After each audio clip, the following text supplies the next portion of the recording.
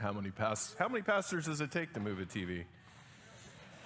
This is a series about art, though, and so we thought it was important to show you these pieces and everything. Pastor Chuck, I need you to behave. You're in church. This is Masterpiece. We're going to be looking at pieces of art each week, and we're going to discover how they helped tell the story of God, how they helped the church grow our faith. But there's something else that's going on as well that's more important, that's larger. And I think a lot of times, depending on your translation of the Bible, it can get missed a little bit. But I want to turn to Ephesians 2, verse 10, because this passage is very important to me. I think it's a beautiful one, and it's one that's about you. This is what the Apostle Paul writes. For we are God's masterpiece. Sometimes the word there is workmanship. I don't know what a workmanship is. You are God's masterpiece, because if God's working on you and he's a master, you're becoming something beautiful, something amazing. And you were created in Christ Jesus to do good works, which God prepared in advance for us to do. Before he made you, God was already preparing the good things that you would be able to do. You are God's masterpiece, and you were created to do good in the world. So we also want to discover God's design that's in ourselves, and also God's design that's in others. Because I believe God is doing something unique and beautiful in you, and as the church, we want to help you discover that. I want to share with you today two pieces of art that both are based on an obscure passage in Revelation chapter 3. The passage says, this is Jesus talking, "Behold, I stand at the door and knock, and if anyone hears my voice and opens the door, I will come into them." This is the resurrected Jesus. He's now in heaven, but he's still giving promises to the world. The resurrected Jesus is victorious in his power. Victorious. Now, both of these paintings were incredibly famous at their times. As famous as almost any of the paintings in the world. The first one is Christ at Heart's Door. This is by Warner Sallman. You've probably seen this one in your grandparents' home, or if you were a kid and you were raised in a church, maybe you saw it in a Sunday school classroom or something like that. Woo! You'll notice this barely concealed heart, the luminescence that comes out of Christ. And even though the door is closed, it's not all hopeless. For there's an opening of grill work that's in the door. It reveals the darkness that's behind that door. But it also, if you're the one answering the door, it allows you to see who's knocking. And when you see him, you see that he is good and he's kind. And get this, more than 500 million copies of this painting have been sold. He created what is probably the most widely recognized portrait of Christ in the world. But here's the funny thing. If we're being honest, it's kind of kitsch art, isn't it? It's a little kitschy. Like, Jesus is soft and European. And as you'll see when we turn to Revelation chapter 3, Jesus in Revelation is anything but soft. Contrast this painting with the next. This one's called The Light of the World. It's by William Holman Hunt. It's more iconography than kitsch art. This painting hangs at Oxford University. And there's a later, larger version that he painted hanging in St. Paul's Cathedral in London. Jesus, the light of the world, is standing at a door which is overgrown with ivy and weeds. The door perhaps has never been opened. And since there's no handle on the outside, and this is on purpose, since there's no handle on the outside, it can only be opened from the inside. This Jesus is more imposing. He comes in power. Light radiates from his lantern, but it also radiates from his head, kind of like a crown. But he wears two different crowns on his head, if you look really, really closely. A crown of glory, which is a royal crown, but he's still wearing the crown of thorns, lest we forget what he did for us. Except the crown of thorns in this painting, if you look real closely, it's now in bloom. It's alive again. He's also wearing a royal robe, but it's clasped together with the breastplate of the high priest of Judaism. Jesus is both priest and king. But there's something subtle I want you to notice. Notice the direction of his feet. They're starting to turn away from the door. He's been knocking, but nobody's answering. There's an urgency in this painting that is true in Revelation chapter 3. Jesus stands at the door and knocks. You better answer when he knocks. You better answer. Hunt preferred to paint most of this work during the late night hours because he wanted to mimic the effect of lighting lit by a lamp. The overgrown weeds that Jesus is having to walk through to get to you, they symbolize the temptations and the distractions of life that keep us locked away, that keep us apart from God. When he was painting this work, Hunt underwent a spiritual awakening. He became an enthusiastic student of the Bible, and he began traveling to the Holy Land, spending 6.5 years of his life in the land where Jesus walked. This is the most popular picture of Jesus from the mid-1800s to the early 1900s. It was so popular that Oxford began to charge to see it, with lines over an hour. People were said to pass out when they looked upon it. While it was on world tour, 80% of Australia viewed this painting. This is not kitsch art. It understands the gravitas of Revelation 3, and it portrays the power and the majesty of the risen Christ. I like it better than the other one, but that doesn't mean you have to. That's the beauty of art. Beauty is in the eye of the beholder. Some people like kitsch art. Others like religious icons. Some people like Coltrane. Some people like Snoop Dogg. Apparently, some people like DaBaby, because DaBaby has 21 million followers, and that's more than I got. So whichever of these famous portrayals or other of Jesus knocking, whichever one is a masterpiece to you, whichever one speaks to you, it's fine. Let's just jump into Scripture and use this as inspiration as we get into God's Word. Now, Revelation 2 and 3, they are known as the letters to the 7 churches. Jesus in Revelation invited John to record these words to these churches, and he wanted him to identify their strengths and their weaknesses. In fact, these ancient churches of the first century, they contended with many of the same challenges that you and I go through today in the church. The last of these letters was the letter to the church at Laodicea, and that's what I want to focus on today. Chapter 3, to the angel of the church in Laodicea write, these are the words of the Amen, the faithful and true witness, the ruler of God's creation. I know your deeds, that you are neither cold nor hot. I wish you were either one or the other.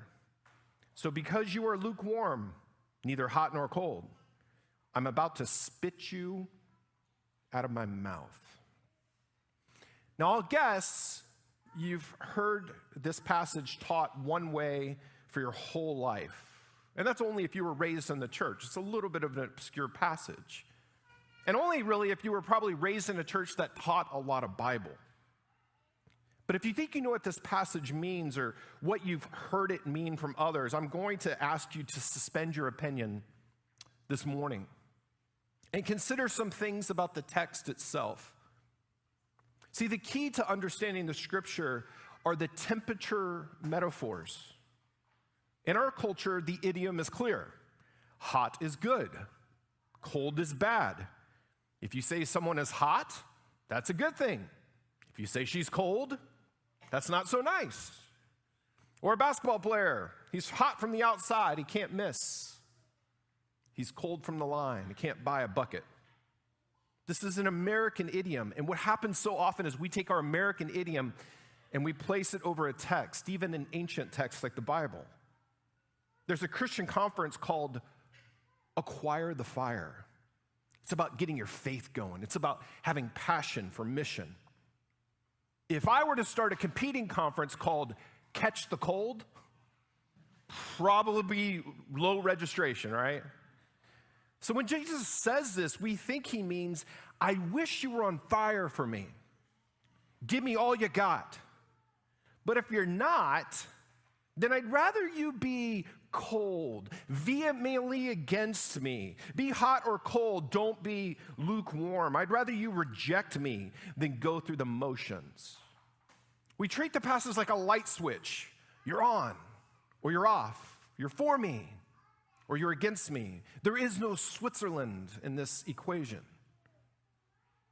which leaves you hanging. I know I did when I was first reading this. Because sometimes you don't always feel on fire. Who stepped on the baby? Goodness. Man. You don't always feel on fire, do you? Your faith doesn't always feel hot. And logically, why would Jesus rather have people reject him and therefore be hellbound? But you go to a conference or a camp or a mission trip, and eventually you have to come home. You're on fire when you're there, but when you come home, you realize again, I'm still a sinner. I still have doubt. Doubt is a part of faith. Is Jesus saying, if I doubt a little bit, if I feel in the middle, he'd rather me just reject him? Really? But this is what most of us were taught. It's possible that our American idiom for hot is good and cold is bad should not be applied here. It's possible that in the first century, hot and cold don't mean the same as they do today. Now, I'm going to tell you a little bit of info that I didn't get when I was growing up, because preachers always brought this up as the guilt trip sermon. You got to be more on hot, more on fire. You're not on fire enough. And it made me feel bad. The important information is actually in the geology and the geography of Laodicea. To the north of Laodicea is a city about 6 miles away called Hierapolis. Hierapolis has one defining feature, a very rare and valuable feature. It had a hot springs. In a day and age where hot and cold water didn't just come from the faucet, the only way to get hot water was to take water and boil it yourself. But if you had a natural hot springs, which has a natural therapeutic quality, hot springs could make a town quite wealthy. That's Hierapolis. Now, the neighboring city to the southeast was Colossae. And you know, Paul wrote to them as well. The Colossians had another interesting feature. Colossae had a cold spring. In central Texas, there's a popular river called the Rio Frio. It can be 105 degrees outside, but the Rio Frio is always 68 degrees. Having a cold spring is very rare, but it's also a valuable commodity. Imagine cold water on a hot day in a world without ice machines or refrigerators. Laodicea didn't have this kind of spring. In fact, they didn't have a spring at all. They had to get their water from up north in Hierapolis because it was at a higher elevation, and they would use huge limestone aqueducts to channel the water 6 miles away to them. The problem is you would take these hot springs water, and on a 6-mile journey, the water would start to cool. It would gather limestone deposits in it. By the time you got it, it was lukewarm and tepid. It was contaminated by the limestone. You would have to re-purify it in order to drink it. When it arrived in Laodicea, it was essentially useless. Actually, they had one use for it before boiling it. There's reports of the doctors using it to induce vomiting if somebody was poisoned. That was first century medicine. Just drink Laodicea's lukewarm water, and you'll throw up. So when Jesus says, if you're lukewarm, I'll spit you out of my mouth, suddenly the metaphor is no longer about one good thing, hot water, and one bad thing, cold water. It's about two good things that are good in different ways. The hot springs and the cold springs. Hot is good. Cold is good. But this lukewarm water is poisonous. So what Jesus is saying in the passage is, be something good. Don't be something useless. This is a metaphor about our impact, not our feelings. It's about what you do in the world, not where your faith is right now. This is not Jesus trying to make you feel guilty because you don't feel something, because you're not on fire. Your faith is not just determined by your feelings. You should know that you can't change your feelings sometimes, even if you tried. But what you can change sometimes is your behavior, what you do. It's an important distinction. That's why Jesus says in the passage, I know your deeds, that you're neither hot nor cold, but instead you're useless. This is Jesus' invitation. Be useful. Come follow me. Do what I do. Theology isn't something you study. It's something you do. Like, how many sermons have you heard in your life on love your neighbor as yourself? Love your neighbor as yourself. Maybe we preachers should just say, hey, everybody, thanks for coming. Go ahead and get back in your car. We're going to drive to the nursing home, and we're going to go love somebody today. Because that's actually what the passage is about. Love isn't a subject. Love is something you do for a person. Earlier in Revelation 2, Jesus addressed another of the 7 churches. This one's called Smyrna. Smyrna is just fun to say. Smyrna and Laodicea are like polar opposites. In Smyrna, Jesus gives no words of challenge, only words of encouragement. In Laodicea, he has no encouraging words, just harsh words. Let's look at that section. So in Smyrna, he says, I know your afflictions and your poverty, yet you are rich. To Laodicea, he says, you say, I'm rich, I've acquired wealth, and I don't need anything. But you do not realize that you are wretched, pitiful, poor, blind, and naked. These two things are inverted and matched. Jesus chooses his words very carefully. Wretched, pitiful, poor, blind, and naked. See, Laodicea was one of the richest cities in the world. In fact, they were so rich, they had an earthquake, and it devastated the city.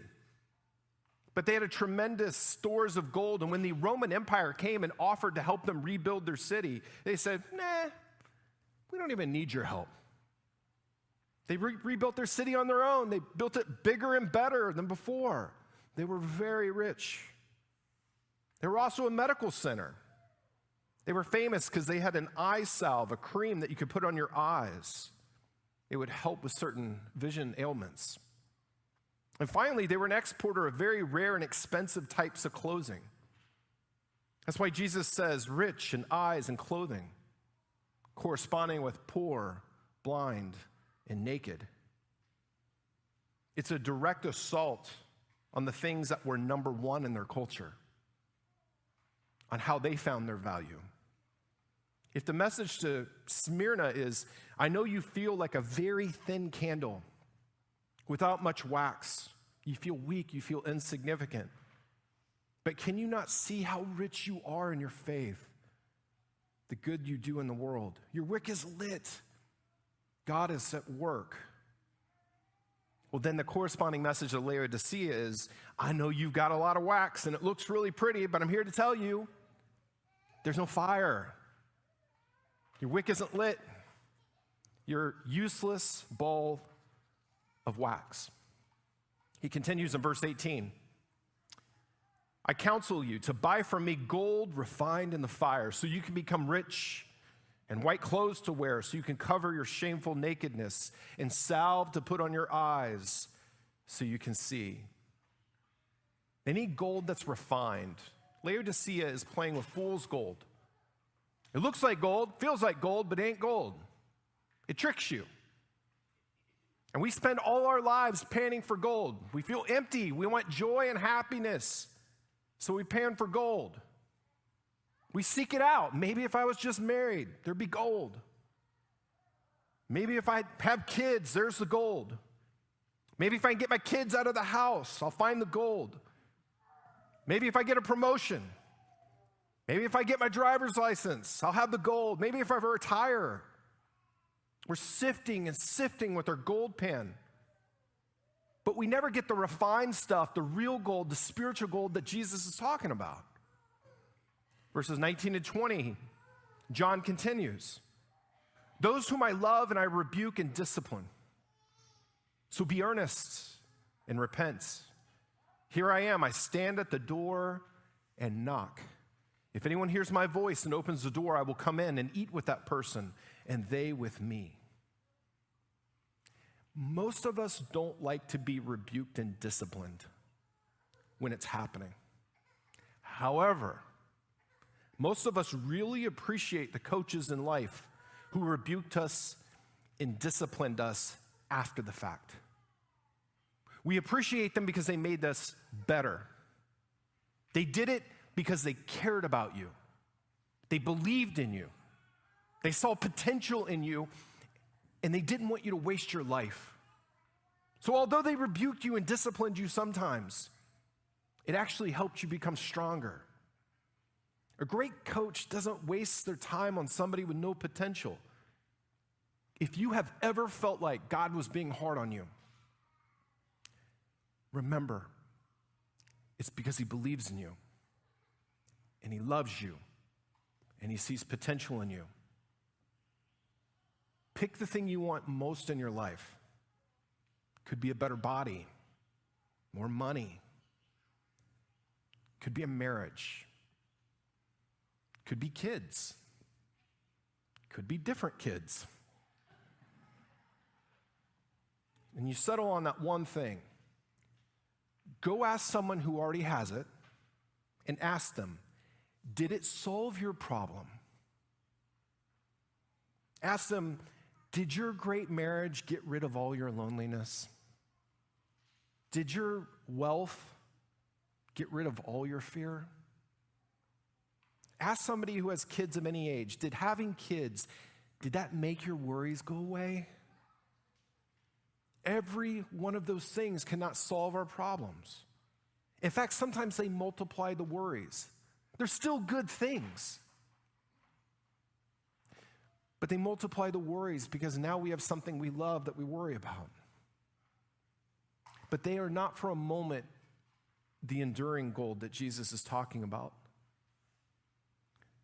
Only the one who opens the door can see the one who is that. Only the firstborn over all creation. Only the God who would stay in our place to die for sin so that we wouldn't have to do it. Jesus, and he's knocking at your door. See, as harsh as the words to Laodicea are, at the end of the letter, Jesus is there and he's trying to find them. This is gold that's panning for you. This is gold that's trying to find you, that's knocking on your door. Friends, that's the gospel of Jesus Christ. If you want the gold, there's only one place where it comes. It's from Jesus the Messiah. You can get all this from a masterpiece that was painted 170 years ago. But you can get the meaning all the more when you realize that the real masterpiece that God's working on, it's you. It's you. And I know your canvas isn't finished yet. I know you don't feel like a beautiful piece of art right now. But there are some flaws that need to be redone and some edges that need to be chiseled. But the artist doesn't see an imperfect block of marble. A master artist sees Michelangelo's David trying to get out. And that's what God sees when he sees you. For you are God's masterpiece, Ephesians 2 says, created in Christ Jesus to do good in the world. And if you're not seeing that yet, come back next week and the week after that. And we're going to keep telling you, and we're going to keep showing you the masterpiece that you can be. Because that's God's wish, God's dream for you. Amen. Invite Pastor Chuck to come up, pray for us.